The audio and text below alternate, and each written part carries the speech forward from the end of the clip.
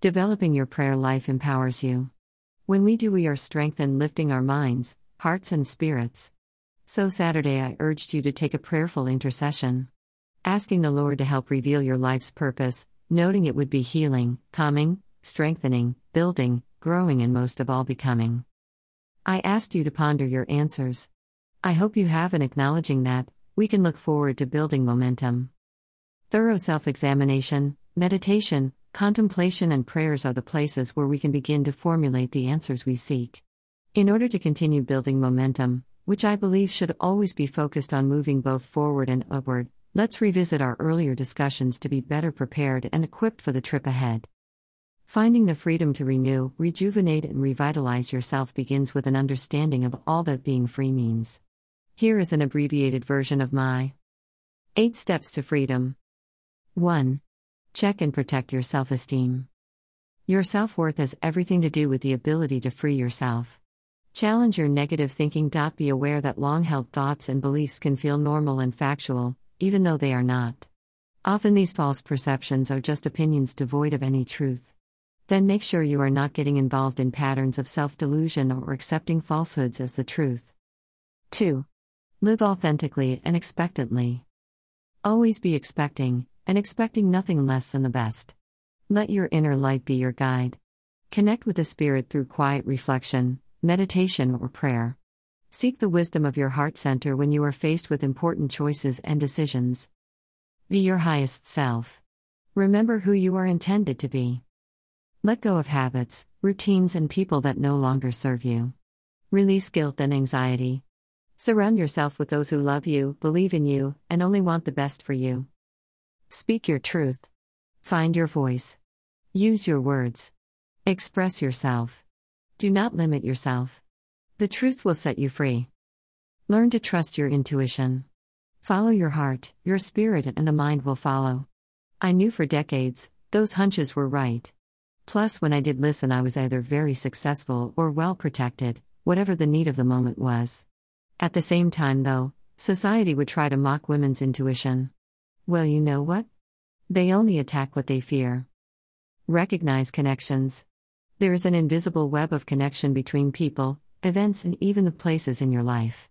This is how God nudges and guides you towards your destiny. I know and have given testimony many times, in many ways, as to how I have been led throughout my life. I only ask that it continues, and truly it is. Live courageously. What would you do if you were not afraid? Take risks. Step out of your comfort zone. What happens when you make a decision? It either works or it doesn't. Go ahead, I dare you to, just like I did myself. Celebrate life. Live it. Feel it. Be it. Honor yourself by living every day to the fullest. It was only through conquering my fears and doubts, accepting help and challenges, plus surrendering all that I could, that I realized I am now and will continue to be living my truly authentic life.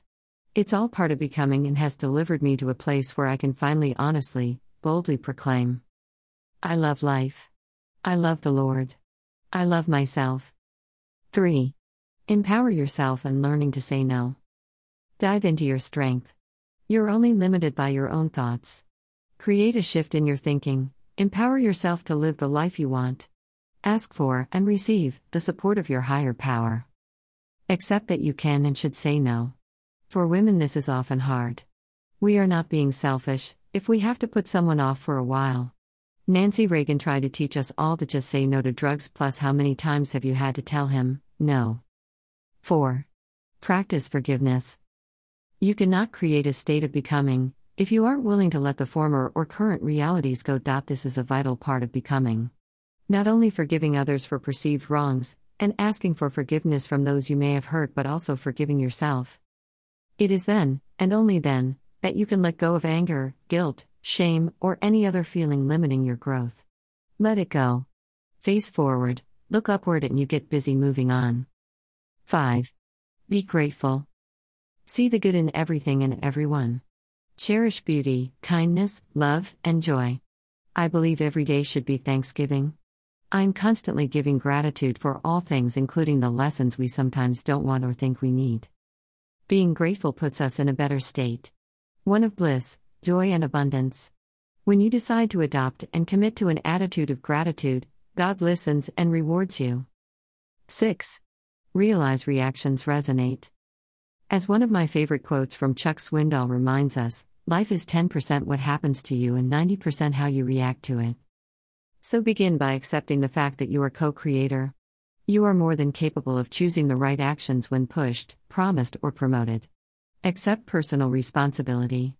In order to fully accept your reality, you must take ownership of any role you may have played, good or bad, in leading you to where you are.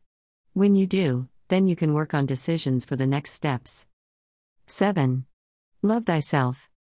Be free to love yourself. When you do, then you are free to love others. Be vulnerable.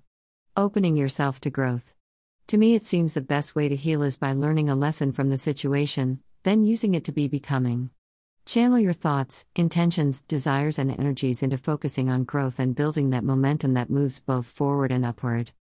Do not get stuck in the coulda, woulda, shoulda mentality. Hanging on to what should have happened, what could have happened, or what you wished would have happened. Give yourself motivation to get over it. Release it and heal. Or keep a grip on it and be paralyzed, immobilized by feelings of pain and bad memories. Always be becoming. Let your emotions flow freely. Do not keep things bottled up. Burying your feelings not only causes the pain to remain, oftentimes it can increase and have negative physical effects on our bodies and minds, as well. You are not the only one who has ever been afraid to face a negative or painful emotion, just realize you need to do it. Face your fears, breathe and let them pass through you. Do not allow them to define you. Instead, focus on gaining momentum, which I believe should always be focused forward and upward. So far we've discussed what is prayer, how to pray, developing our prayer life, praying for our purpose, and now how to link all those concepts together. Tomorrow on Becoming Today we'll discuss how to apply your purpose. Email address. Sign up.